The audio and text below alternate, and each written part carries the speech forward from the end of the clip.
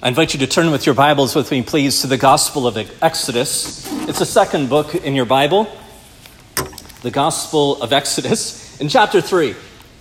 Chapter 3 will be our launching point this morning as we begin a new series that we believe will be a dynamic story of the redemption plan of God. The title of the whole sermon series, it's about 8 weeks long, Lord willing, will be called Exodus, the Mission of God, Man's Exit and God's Entrance. And as we dig into this book, I want to encourage you, as we normally do here at Providence, and that is that would you take some time, and this week, it'll probably only take about half an hour's time, to read through the book of Exodus. Perhaps consider reading it through several times over the next several weeks, or at least just make a start on it and try to get through the end by the time we're done in 8 weeks. But it will be very helpful for you to look and to open up your heart not only to the preaching of the Word of God, but to the reading and the intake of the Word of God. You need the Word of God. You need the reading of the Word of God as much so, if not more, than even the preaching of the Word of God. So do not depart from the law of God, but meditate on it day and night. And so just journey through Exodus as the Spirit leads you, and then come on Sundays ready to hear Exodus. That'll be our joy to join together in this. And as we get into the book of Exodus, really there's probably so many passages that we find that are just such a saturated, critical part of the book of Exodus, but there's no greater passage that I think epitomizes at least the theme that we would like to study, and that is Christ in the book of Exodus, the redemption plan of God in the book of Exodus, then chapter 3 in Exodus. And so follow along with me as we read much of chapter 3 in the book of Exodus. Now Moses was keeping the flock of his father-in-law, Jethro, the priest of Midian, and he led his flock to the west side of the wilderness and came to Horeb, the mountain of God. And the angel of the Lord appeared to him in a flame of fire out of the midst of a bush. He looked, and behold, the bush was burning, yet it was not consumed. And Moses said, I will turn aside to see this great sight, why the bush is not burned. When the Lord saw that he turned aside to see, God called to him out of the bush. Moses, Moses, he said. Here I am. And he said, do not come near. Take your sandals off your feet, for the place on which you are standing is holy ground. And he said, I am the God of your father, the God of Abraham, the God of Isaac, and the God of Jacob. And Moses hid his face, for he was afraid to look at God. Then the Lord said, I have surely seen the affliction of my people who are in Egypt, and have heard their cry because of their taskmasters. I know their sufferings. And I have come down to deliver them out of the hand of the Egyptians, and to bring them up out of the land to a good and broad land, a land flowing with milk and honey, to the place of the Canaanites, the Hittites, the Amorites, the Perizzites, the Hivites, and the Jebusites. And now behold, the cry of the people of Israel has come to me, and I have also seen the oppression with which the Egyptians oppress them. Come, I will send you to Pharaoh, that you may bring my people, the children of Israel, out of Egypt. But Moses said to God, who am I that I should go to Pharaoh and bring the children of Israel out of Egypt? He said, but I will be with you. And this shall be a sign for you that I have sent you. When you have brought the people out of Egypt, you shall serve God on this mountain. Then Moses said to God, if I come to the people of Israel and say to them, the God of your fathers hath sent me to you. And they ask me, what is his name? What shall I say to them? God said to Moses, I am who I am. And he said, say this to the people of Israel. I am has sent me to you. Thus says the word of God. Would you pray with me this morning? Like those holy tablets that ascended from the great cloud on the mountain of Sinai, our eyes dare to look upon the holy words of you, O God, who by your Spirit has engraved these words into our Bibles. Let us, like Moses, approach the word of God with fear and trembling to hear the holy word of God. And so, Father, as it were, we take our sandals off during the hearing and the preaching of the word of God in this holy and sacred moment. We come to you unworthy and ready to hear. O the great I am. Would you meet with us as you met with Moses? In power? Would you meet with us as you met with Moses in supreme authority? Would you meet with us as you met with Moses with promise? Well, Father, we pray that our ears would not be slack, but that we would hear every word that is announced from your word this morning, and our hearts would take in, and by faith we would obey and not be hearers only. May Christ be right out front as we preach of him this morning, our only hope, our great salvation, that one who is better than Moses. May he be glorified. In Jesus' name we pray. Amen. God has a mission. I don't know if you've ever considered the fact that God is on a mission. He's not just working things out and trying to accomplish things and has a will and has a kingdom, but God has a mission. His mission includes at least 4 different initiatives. God is on a mission, number 1, to confront evil. Ever since evil had entered into humanity and ever since evil had entered into creation, God has confronted evil, even the evil one, and then every wicked human heart. God desires to confront evil. But number 2, the second part of God's mission involves redeeming slaves.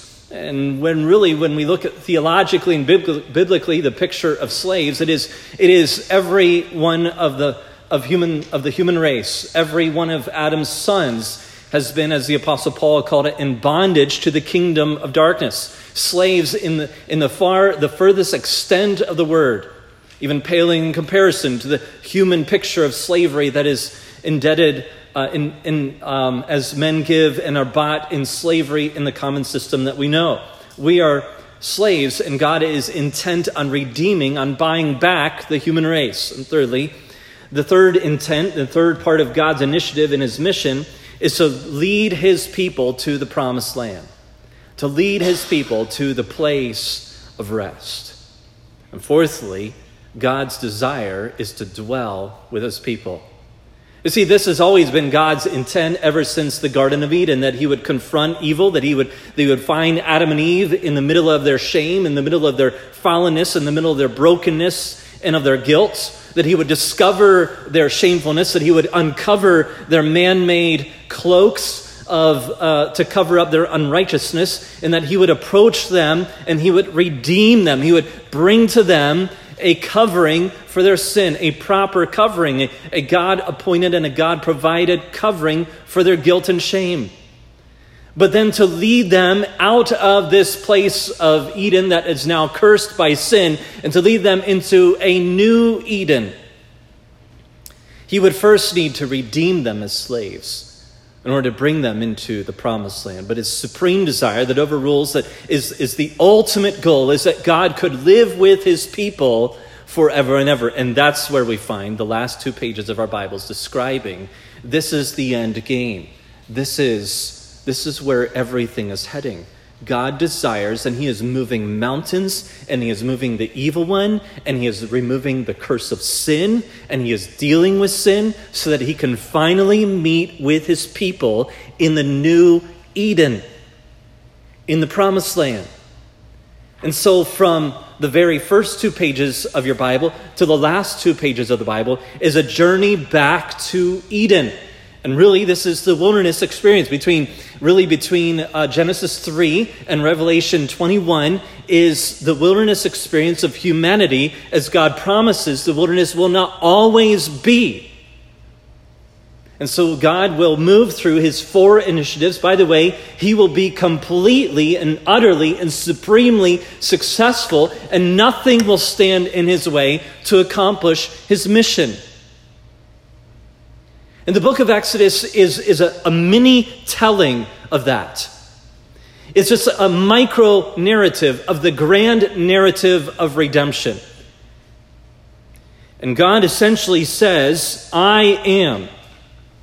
And I want to be among my people, but first they will need to be delivered from bondage to be with me. This is the story of Exodus, and this is the story of every believer here today.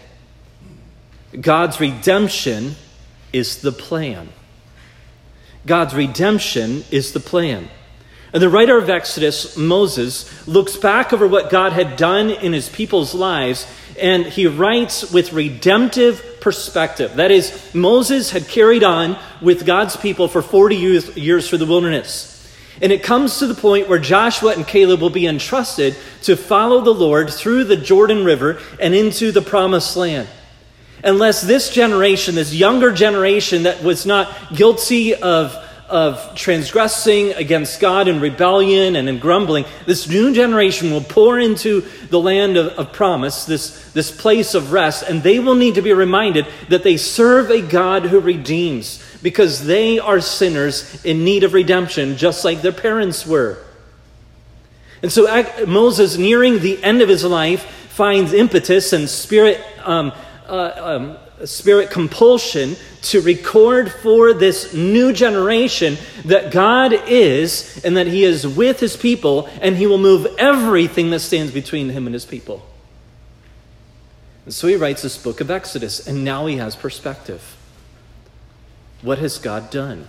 He's had some time to consider it as he awaits his meeting with the Lord in the end of his life. So he writes with redemptive perspective. That's the reason why he writes this book. But what he didn't know as the book was beginning, in his own story, his own part of the story, he didn't know at the beginning of this book, when he was living out in those days, what God was doing. When he was meeting with God in the burning bush, when he was laying in the little basket, moving along down the river, and growing up in Pharaoh's palace, and then on the run as a fugitive from God, from Egypt and from the Pharaoh, as he had taken someone's life. He didn't know what God was doing, and really nobody knew what God was doing. But now, as he writes this book, he writes now with perspective, and he says, I know some of what God was doing. Let me write it out for you. So he ends the book of Genesis. Okay, remember that this is the same author, and really, if we could, it just wouldn't even divide between the two books. Because the end of Genesis is when Jacob has brought all of his sons and his family, about 70 people, into Egypt, because God has given them a place of shelter from the famine by the means of the faithful one, Joseph.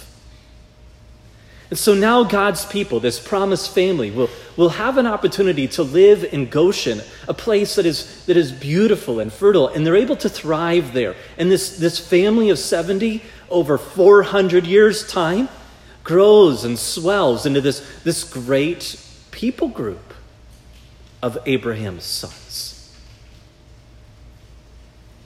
And at the very beginning of the book of Exodus, Moses records some of the genealogy. That's the very first couple verses of the book of Exodus. And he says, now the family has grown. And in the first chapter of Exodus, he says, now they're becoming a threat. Because the great Pharaoh has looked upon this nation and it's growing, and it seems, the Bible says in Exodus chapter 1, that the women of this great nation, they seem to be bringing birth and bringing little ones in this world to a greater proportion than even the Egyptian wives. And there's these midwives, and they can hardly even contain it. They're so busy every single day, and so multiplied. So now a family of 70, now about 400 years later, is likely in the millions. Some estimate between 1 and 2 million. And so the story begins really in a sad way of Pharaoh saying, look upon this nation, they will overtake us. And so he makes it very difficult upon Israel by, first of all, seeking to kill the firstborn, or seeking to kill the sons in the family. And that's how Exodus begins, in a terrible and tragic way, with this sort of genocide. Moses begins to write the book of Exodus with a very bleak picture, and that involves the fact is that the people of Israel, they can't get out of Egypt. They can't get out from underneath the control of the Pharaoh. They can't get out from underneath the curse of death that seems looming over them. How are they going to get out? Well, this morning, as we understand God's desire to redeem his people, it speaks into God's desire to redeem a people even today. This story of redemption isn't just a story of redemption of Israel. It's a story of redemption that God desires to be preached all around the world to every nation. And that is that God is willing to redeem. And he is still gathering a people after his name. And he is on a mission to redeem fallen man. And so this morning we're going to be looking at 4 truths about God's desire in redemption. And his first desire, number 1, is that God prepares the heart of his people to receive the grace of redemption. Now, as Moses moves into Egypt, the people they're groaning, they're suffering underneath the whips, and their hands are broken underneath making clay bricks without straw, and they are in a terrible situation. It really is far from their mind that they will ever be able to get out of Egypt. There just doesn't seem to be any way. They don't have the swords. They don't have the whips. They don't have the chariots. They are severely oppressed. So God needs to do a work of preparing their hearts. But firstly, God begins by preparing the heart of one man. God begins by preparing them on an individual basis. And then Exodus chapter 2, verse 3, we see the beginning of God's desire to work individually. By the way, God desires to work in all of us at Providence, but notwithstanding, like the tree in the forest, God desires to work in your heart, in every single one of our hearts. Every one of us this morning is like a Moses here, where God is desiring to work a redemptive work, a full work of redemption in your life. And Moses represents himself as the first person, you could say, in Israel that God begins to work in his heart. And by the way, it is likely, it seems to be the pattern of God, that before God begins to work in some of our loved ones' hearts, and before God, or we would even say simultaneously as God desires to work in other people's hearts around us, God does not overlook us and desires to work in our hearts first. And so in chapter 2, verse 3, we learn that there was a time in which Moses' family could not hide Moses any longer. He was beginning to crawl, beginning to cry. We don't know why he couldn't be hidden anymore from the sword of the soldiers. But in verse number 3 in chapter 2, and by the way, go ahead and open up your Bibles in the book of Exodus chapter 2, and we're going to march through this book a little bit this morning, not covering every passage, but following the story. And God desires to work individually. And first of all, we find Moses' miraculous river journey.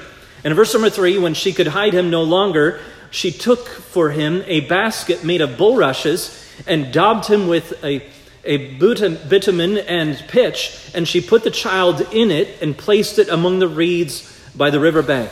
God is beginning to provide a deliverer. God is beginning to provide a redeemer for Israel, and it's found all the way from the very beginning of his life story. Secondly, not only do we find God preparing Moses through a miraculous journey, but we also see that God even prepares Moses through a tragic crime. As we continue into chapter 2, we learn that Moses, when he comes of age and he sees these wicked taskmasters who are beating the slaves and getting them to work harder, and it is a very, very sad situation. In chapter 1 and then leading into the middle of chapter 2, we just see the story get darker and darker, and the picture just seems more and more bleak. And the question remains in the reader's heart, how are these people ever going to escape from this bondage? It just seems impossible.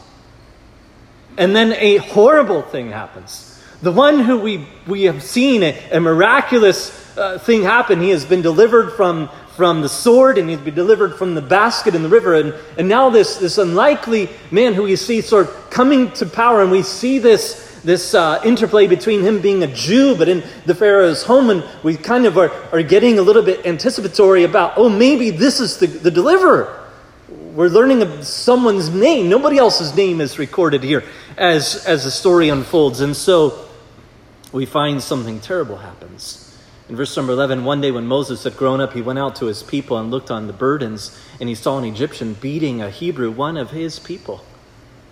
Looked this way and that, and seeing no one, he struck down the Egyptian and buried him in the sand. After doing such a thing, as he was about his people and had come to have a reputation of being a murderer, now he had lost his reputation with his own people, and so he fled Egypt. This is not what we would like to see in the story of someone who we're hoping has fulfilled some promise that God will hear the cry of his people, and now he has become a murderer and will flee from geographically far away from God's people. How is he ever going to be a deliverer? But God is preparing his heart.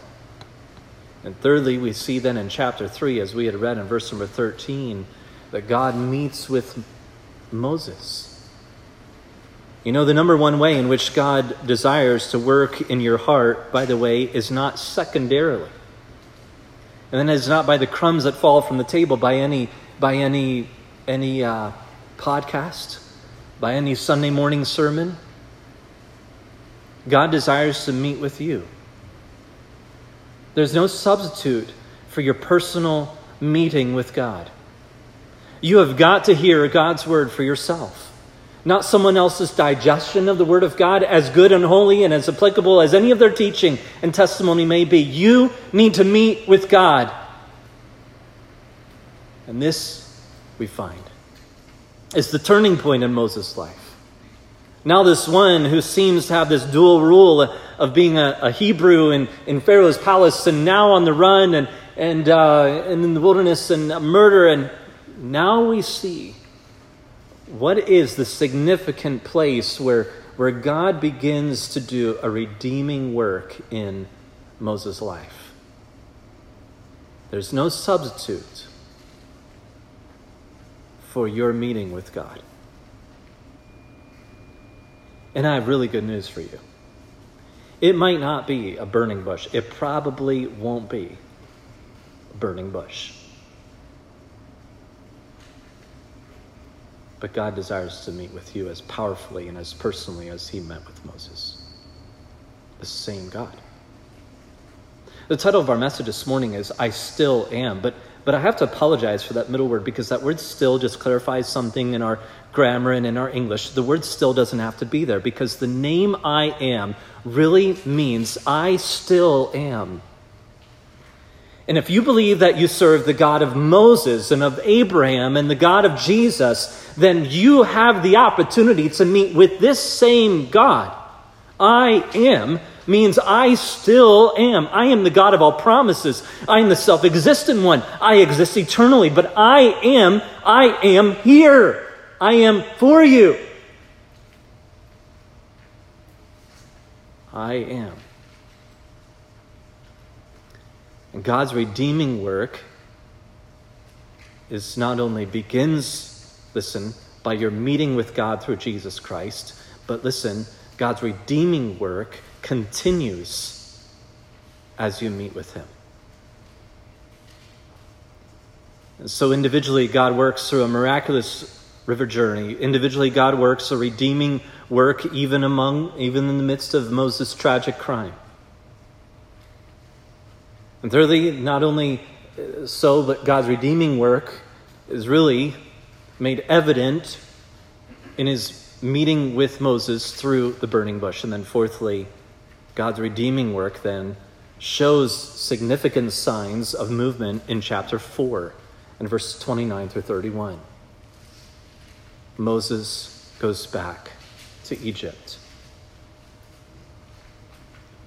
Now we see some fruit. We see the beginning signs of redemption take place in Moses' heart.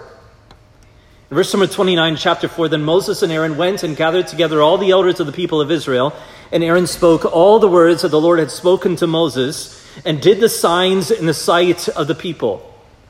And the people believed. And when they heard that the Lord had visited the people of Israel, and that he had seen their affliction, they bowed their heads and worshipped.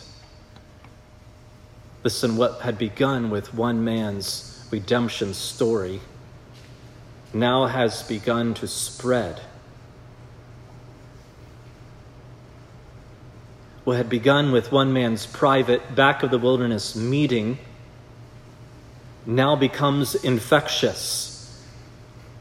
We see the behavior of the people reflective of the behavior of Moses at the burning bush.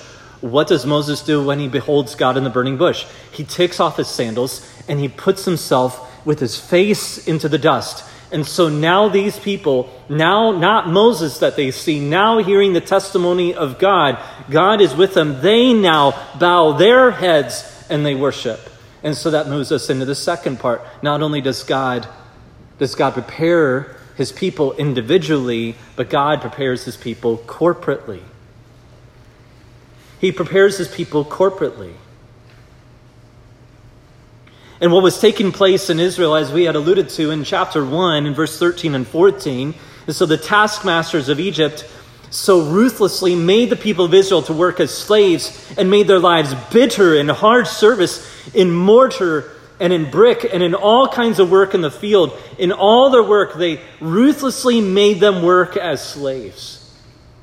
God was preparing the people to see their need for redemption. In chapter 2, verse 23 and 20 through 25, chapter 2, verse 23, during those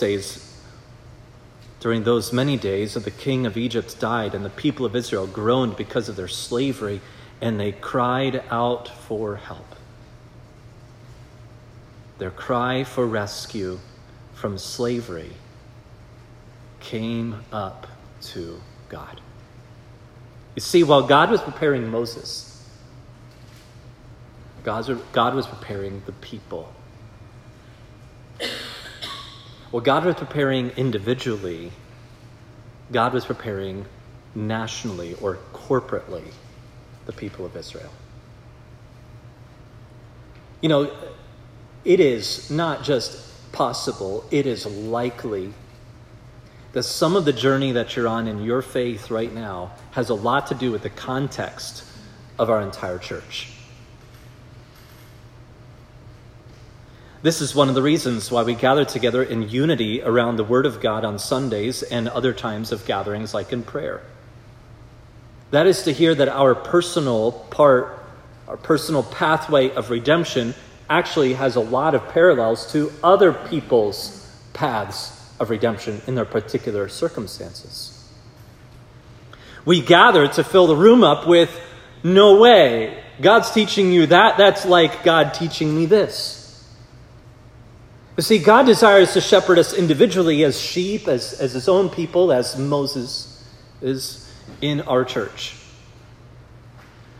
But Jesus Christ, our great pastor, had as the desire to take us all together and teach us all some of the same lessons.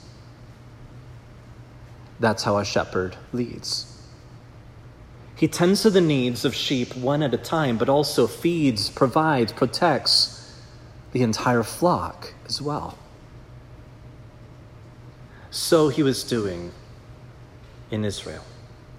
Not only does God prepare the heart of Moses, so as to say that God prepares individuals for his redemption, and not only does God provide redemption for and prepares the heart for people congregationally, corporately, but also God does so in front of the watching world.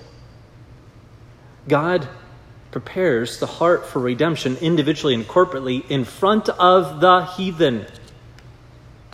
This is signaled to us, at least in small part, in chapter 1 and verse number 20. What was taking place among the people? God's favor. Verse number 20, so God dealt well with the midwives, and the people multiplied and grew very strong. What was taking place in front of Pharaoh and in front of Egypt was the flourishing of an unlikely people. Slaves don't multiply. Slaves are no threat, but this nation becomes a rising threat. God is beginning to bless his people. He's moving towards his people with great blessing. He's doing this all in the face of the heathen. Listen, God works about in a strange way, a miraculous way, a gracious way, his redeeming work in your heart in the struggle against sin in front of the world. And often we like to say, well, I just wish the world wouldn't see me struggle in my sin. I just feel that it's a distraction to them. Yes, often our sin is a very big distraction and a hindrance to the gospel witness. But know this, that no sin is greater than the grace of God. And God will do a work in you, and he will do a work in spite of you, and his glory will not stop, because he will show who he is, even in your suffering, whether it's suffering because of sin, or suffering because of physical affliction ordained by God, or whatever the suffering looks like. What God is intent on showing the world is not who you are.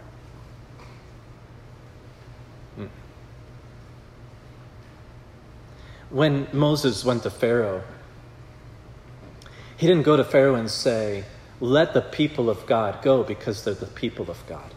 That's not what God told Moses to tell Pharaoh. God told Moses to tell Pharaoh, let the people of God go because he is God.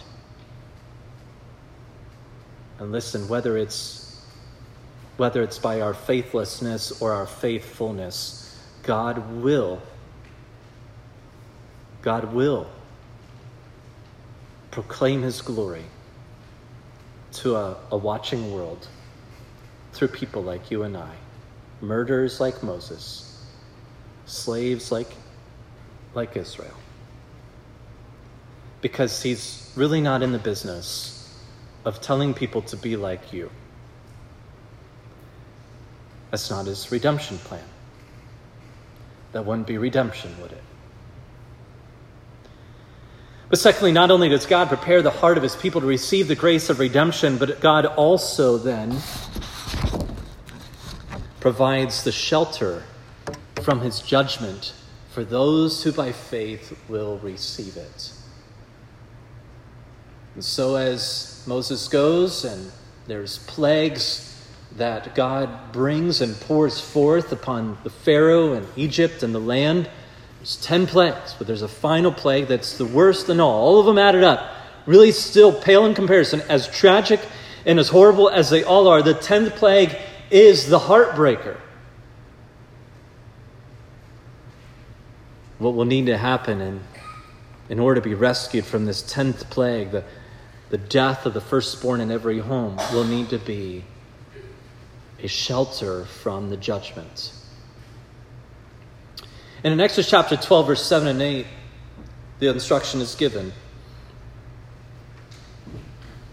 In Exodus chapter 12, verse 23. For the Lord will pass through to strike the Egyptians, and when he sees the blood on the lintel, that is the doorposts, the Lord will pass over the door and will not allow the destroyer to enter your house to strike you. God provides the shelter from his judgment for those who by faith will receive it. Meanwhile, on the inside, according to verse number 7 and 8, they will take some of the blood and they'll put it on the two doorposts and the lintel of the houses, and they will eat of it, and this will be of the lamb. And they shall eat the flesh of the lamb that night, roasted on the fire with unleavened bread and bitter herbs. They shall eat it. They will consume the lamb. Not only will they apply the lamb to the blood, to the doorposts, the blood of the lamb to the doorposts, but they will also then consume the lamb. Not only will the blood be a sign, but it'll be personalized, it'll be applied, it'll be internalized into their lives. But those who don't, those who say, I will come up with my own redemption plan, those who say, I will come up with another covering from the judgment of God, those who say there's 100 other ways than the blood of the lamb on the doorpost, those who say any other way but the God-ascribed way of shelter from judgment. Verse number 29. At midnight, the Lord struck down all the firstborn in the land of Egypt, from the firstborn of Pharaoh who sat on the throne. Notice the stretch of this sentence. From the palace of Pharaoh to the captive that is in the dungeon, and all the firstborn of the livestock. And Pharaoh rose up in the night, he and all his servants and all of the Egyptians, and there was a great cry in Egypt, for there was not a house where someone was not dead. A house meaning a family. I don't know that our imaginations can hear what the sound of the groaning was in the land of Egypt that night. But my friend, this is the sound of the unredeemed. This is the sound of those who have sought another way. And maybe you're listening here this morning. Maybe you're watching this sermon and you have passed by Jesus. You have said, there is no relevance to him in my life. I will come up with my own covering. I will make things right with God in some way, in the way in which I have designed for myself. But I am not trusting in this Jesus.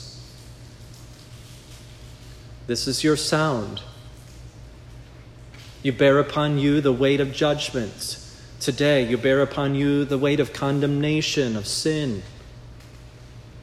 God will deal with you on a final day, but today our heart is grieved and the heart of God is grieved for you because your cry of your heart goes out and you have no covering, you have no solace, you have no solution, you have no cleansing.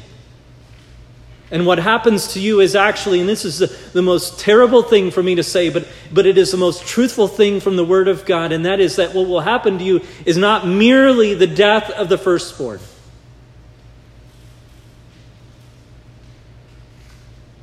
But the Bible says that there is no passing over you in judgment where the Lamb's blood is not applied. That there is coming a day where you will reckon and you will give an account before God as to why you would not trust in the payment of Jesus Christ for your sins.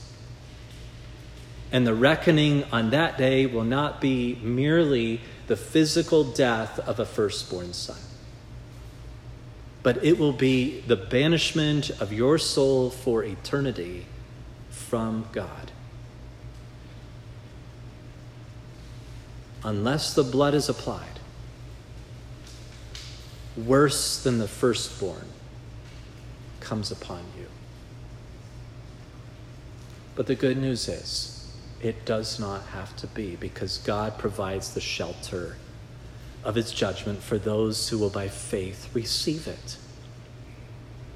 But the third truth we find in the book of Exodus, as we just overview this book of the themes of redemption, the third truth we see is that God proves his faithfulness to his people on the other side of redemption. You say, what does it look like when my life is surrendered to God? What does it look like when the blood is applied? What does it look like when I give my life to trust in this great rescuer? What kind of promise unfolds for me? What is life lived like when it is redeemed? Well, it's lived like this. And this morning we read it amidst in our reading. God protects from the destruction. In the Song of Moses, or the Song of the Sea, and the defeat of the Egyptians, in chapter 15, Exodus reads like this: Pharaoh's chariots and his hosts he cast into the sea, and his chosen officers were sunk in the Red Sea. The floods covered them. They went down into the depths like a stone. Your right hand, O Lord, glorious in power. Your right hand, O Lord, shatters the enemy. In the greatness of your majesty, you overthrow your adversaries. You send out your fury. It consumes them like stubble. Listen, when you place your faith in the blood purchase of your soul through Jesus Christ, God proves his faithfulness by defeating your greatest enemy. What is your greatest enemy? The Apostle Paul explains the greatest enemy of every person, whether great or small, in all of the world who has ever been born of Adam. The greatest enemy is death and the grave. And God proves in Israel in here and through Jesus Christ that by the purchase of the blood of Jesus Christ, God has canceled out, he has removed the punishment of separation of you with God. He has removed death from your destiny. He has removed judgment. He has removed punishment. And in such doing, he then provides a song of the soul. And the song of the soul is able to look squarely in the face of death, like any follower of Jesus Christ. And we could say, "O death, where is your sting? O death, where is your victory?" And as a believer, we can, through the hope of Jesus Christ, through the trust in Jesus Christ, we can look at the end of our life and say, it's just the beginning. But for that one who has not placed their faith in Jesus Christ, you should be terrified by death. There is no song of victory for the one who does not have the blood applied. There's no hope for the one who has not placed their faith in Jesus Christ alone, receiving his grace by faith. There is no song.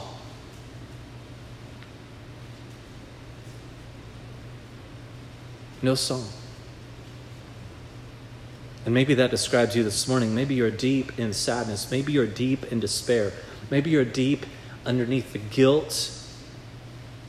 You say the Bible and you're preaching and everything I hear from the Church of Christ, it just lays upon me layer upon layer of guilt. And you feel it. And you say, I am going to reject that guilt. I'm not going to feel that way. It's just religion trying to beat me down. I have such good news for you. Jesus Christ is the Lamb who is willing to take your guilt when you place it on him by faith. When you take the Lamb instead of yourself, when you take Jesus and you say, I don't deserve it, but I'm willing to trust that you took my place in being punished by God. Oh, listen. For the one who places their sin upon the shoulders of Jesus Christ, their testimony becomes the song of Moses. They say to sin, they say to death, they say to the devil, they say, your right hand, O Lord, glorious in power, in greatness of your majesty, you have overthrown my adversaries.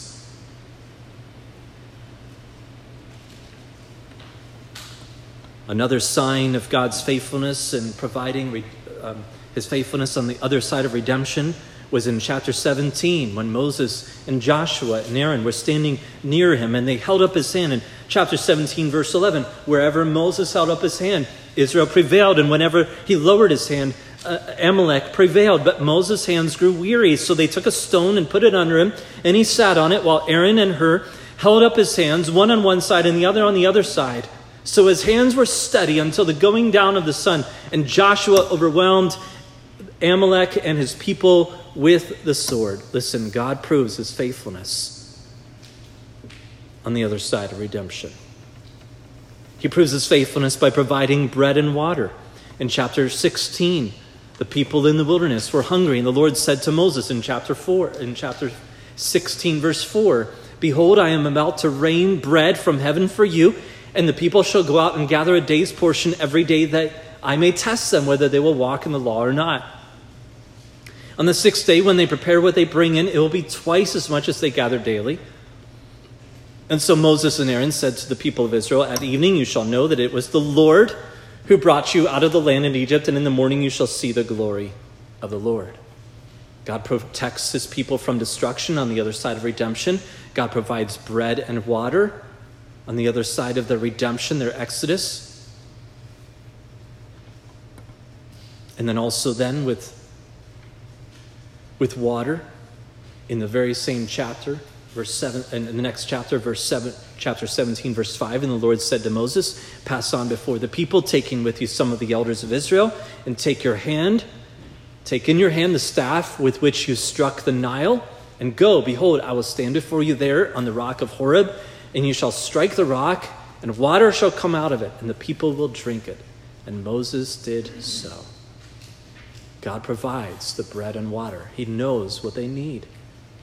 God becomes their sufficiency. What do you need, people of Israel? You need to be protected from enemies. You need to be provided for. I will give you bread. I will give you quail. I will give you water. But I will do so to remind you that when you eat this bread and when you eat this quail, and when you drink this water, I am the God of Exodus. I am the God who brings you out of exile. Now listen, is this not the testimony that we ought to rehearse for ourselves as we consume the pleasures that God has given to us, as we even do base and common things of eating bread at our table for lunch and of drinking water? We say this is a testimony that God has brought us out of Egypt, out of bondage. Then thirdly, God also, in his faithfulness, provides a covenant. He reestablishes or rehearses the covenant that he had made with Abraham, with their father, with the founder of their nation. In chapter 19, now therefore, verse 5, "If you will indeed obey my voice and keep my covenant, you shall be my treasured possession among all peoples. For all the earth is mine, and you shall be to me a kingdom of priests and a holy nation. These are the words that you shall speak to the people of Israel." God establishes a covenant. God has established a covenant to you and I through Jesus Christ. He has become our covenant. He is the pledge of our covenant, and he is the ratifier of our covenant, and he is the fulfiller of the covenant. Even when we don't obey in the covenant, Jesus has obeyed for us. So God proves his faithfulness by promising to you and I.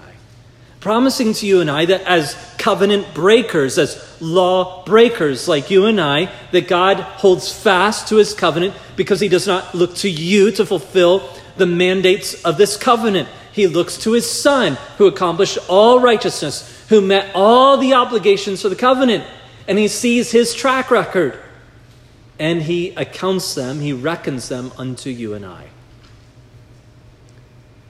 And so God proves his faithfulness on the other side of redemption, saying, okay, you have been exiled, you've been delivered from Egypt, and you're a mess. Just because you have a great story doesn't mean that now you're faithful. You're grumbling. You're doubting who I am. You're breaking laws. You're making golden calf idols at the feet of the mountain that trembles with my presence. You're hoarding bread when tomorrow you'll have more. You've already seen water come from a rock, and yet you wonder again where water's going to come from, and you say, oh, it was far better for me to make bricks without straw. Oh, that I was back into paradise, Egypt. God knows your heart, believer. And just like Israel, he knows that you will fret when overwhelmed by the enemy. And he knows that you will wonder if there's bread for tomorrow. And he knows that at times you almost bold-faced will look at him and say, I wish the other gods of the world could help me because you're no help.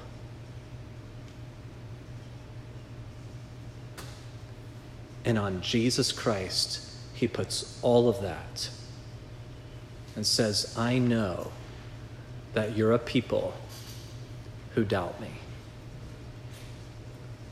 but I am. And when Jesus stands before Pilate, Pilate says, are you the king of the Jews? Are you God? And Jesus says, I am. Lastly,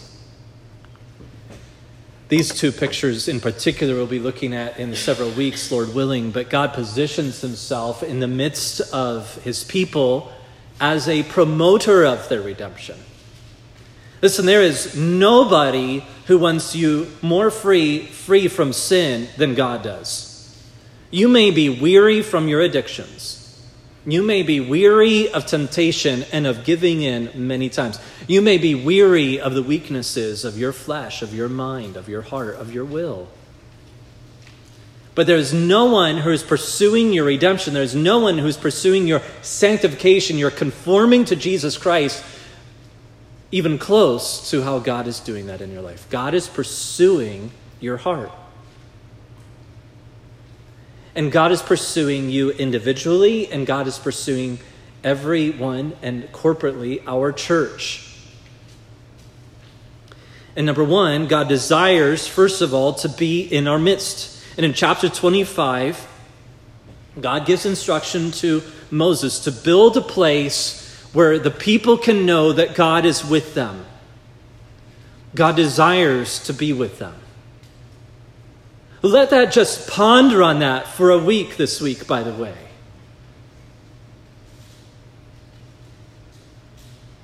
That God wants to be with you. Just sit in that. The paradox of that, the unlikeliness of that, even the impossibility of that could happen. Let all of that, meditate on it, that God wants to dwell with you, lawbreaker, sinner, unfaithful follower of Jesus Christ. And God wants to be in the middle of you. And so he wanted to be with his people, and so he said to make a sanctuary. Chapter 25, verse 8, let them make me a sanctuary so that I may dwell in their midst. Who would want to be with them? At times, do you ever feel like you can't even live with yourself? God does. God wants to live with yourself. God wants to live with you. Exactly as I show you verse number 9, concerning the pattern of the tabernacle and of all of its furniture, you shall make it. God desires to live and to dwell with you. Yes, in your family problems. Yes, you far off ones who are on the backside of all the tent encampment. You're not important to anybody's radar. You don't feel like you just feel like you're a nobody. You're not the head of a tribe. Yes, murderer. Yes, lawbreaker. Yes, complainer. Yes, doubter. God desires to dwell with you. Not only by means of tabernacle, but also God desires to make it all happen through a mediator. In chapter 32, we see one of the several images we'll be looking at in several weeks of where God desires to meet with his people, and there becomes to the forefront a mediator, and it's Moses. In chapter 32, In verse number 30, the next day Moses said to the people, "You have sinned a great sin. And now I will go up to the Lord. Perhaps I can make atonement for your sins." So Moses returned to the Lord and said, "Alas, this people has sinned a great sin. They have made for themselves gods of gold. But now if you will forgive their sin, but if not, please blot me out of your book that you have written." You see what Moses is saying there? He's saying, if it means for their salvation that you would punish me instead, then let it be so. That's a mediator. But that's not what God will do. Verse 33. But the Lord said to Moses, "Whoever has sinned against me, I will blot out of my book. But now go, lead the people to the place about which I have spoken to you. Behold, my angel shall go before you. Nevertheless, in the day when I visit, I will visit their sin upon them." The people need a mediator. Listen, God promotes himself in the midst of his people as a promoter of redemption. Jesus Christ is that one who is our great mediator. He is the one who is seeking after your conformity to his image in a way far greater than you could ever imagine, and his tactics and his tools are really far-reaching. And the story of Exodus is the foreshadowing of a greater redemption, really, that is ultimately found in Jesus Christ. From slavery to sin and its evil taskmaster, the devil, to miraculous exodus and a tiresome journey as Christians, fraught with peril and enemies and hardship and suffering, to the constant abiding presence of God through every day, like a cloud in the day and a pillar of fire in every night, the receiving of the law as a means of joy and delight, to fellowship with God, to finally entering into rest where all the old things pass away and Eden is restored. This was the picture of Israel's journey, and it remains for us as believers today who have believed upon Jesus Christ as a picture of our salvation. When we study a book of the Bible, it's helpful to see the top and the tail of the book. As a means of introduction, I include this statement to say, at times, if you're doing a book study, look at the top, the very first part of a book, and the end, the tail. And it's in the book of Exodus that the top is where we find God's people, a growing nation, and the generations that follow Jacob. And they can't get out of Egypt. They can't get out of Egypt. When we read the tale in Exodus chapter 40, we see that Moses can't get in. And it's not into Egypt. Israel can't get out of Egypt, and Moses can't get in. But what can't he get in? The end of the book says that he can't get into the place of rest, and he can't get into the tabernacle. At the beginning, we have a dilemma. Israel can't get out. The book ends tragically. Moses can't get in. He can't get into the promised land. He can't even get into the tabernacle.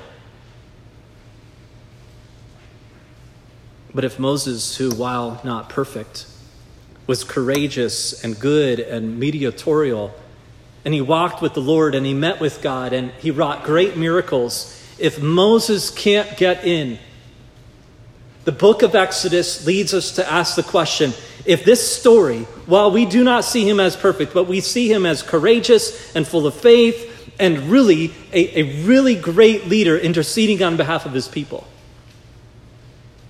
if he can't get into the place of rest, who can? There will need to be one who's better than Moses. And that's why we conclude at the end of the chapter, who can get in? It leaves every reader of the book of Exodus hungry to learn, if Moses can't get in, who can? And when I read the book, I ask myself, I'm not better than Moses.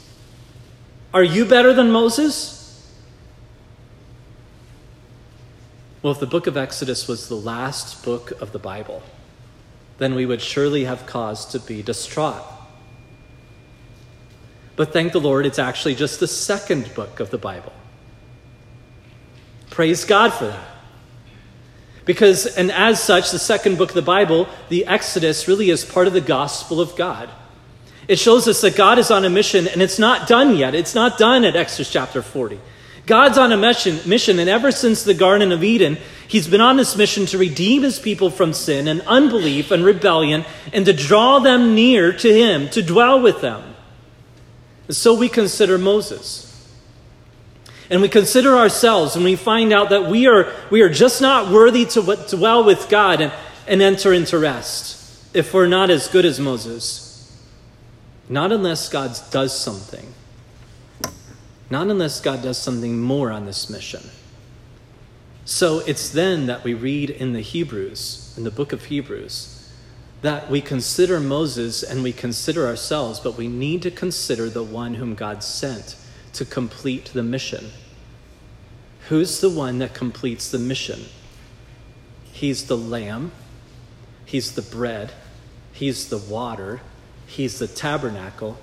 And he's the mediator of all of it. It's Jesus Christ. And so turn with me as we close to Hebrews chapter 3 and listen as God says, Jesus, Jesus, Jesus. Recalling last Lord's Day, Resurrection Sunday, we were in Luke chapter 24, 44 to 48. Jesus walking along the road with the two discouraged disciples following the resurrection. And remember that they were sort of dragging their heels and very sorrowful. Where's the body of Jesus? And Jesus catches up to Cleopas and another disciple, and they're just wondering, what is God doing? Because everything doesn't seem right. Jesus doesn't reveal who he is. But as he's walking with them, remember his words, Luke records, from beginning with Moses and the prophets, he tells them who he is. Now here this morning, we find ourselves in a book of Moses. And now here in the book of Hebrews, we're going to find out that Jesus was the theme of Exodus. Not Moses, not Israel, but Jesus.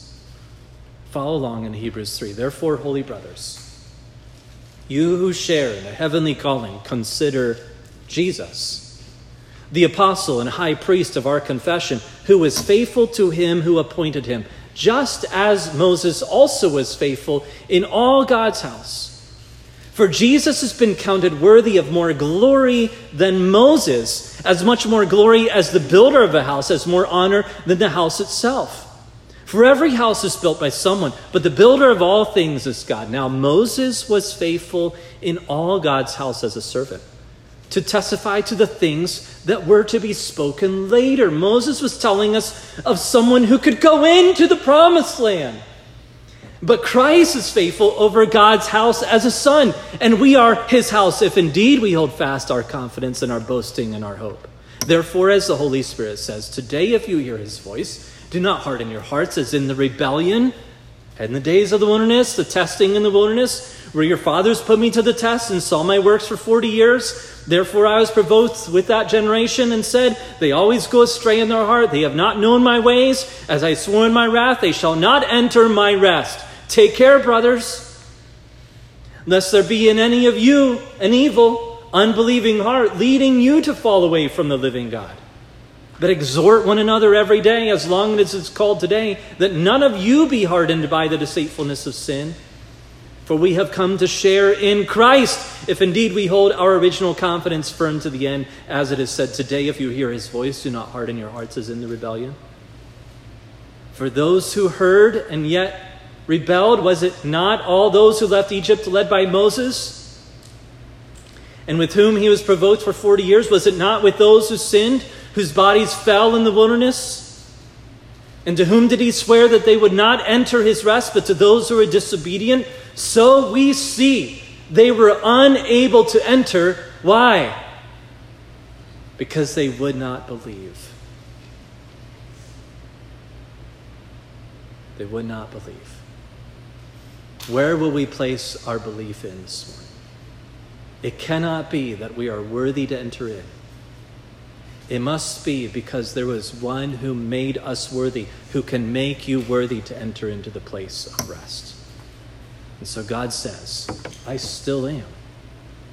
That's what essentially God says when he speaks to Moses in the burning bush. And that's his message to you today. I am. Consider Moses. Consider yourself. And you find out that you're not worthy. You're not worthy. So we consider Christ. We need to consider the one whom God sent to complete his mission. We need to consider that one. He's the lamb. He's the bread. He's the water, the tabernacle. He's the mediator. His name is Jesus. And you and I need him today. In every part of our life. In the wilderness, at the mountain, in slavery, in the place of rest. We need Jesus. Let's pray.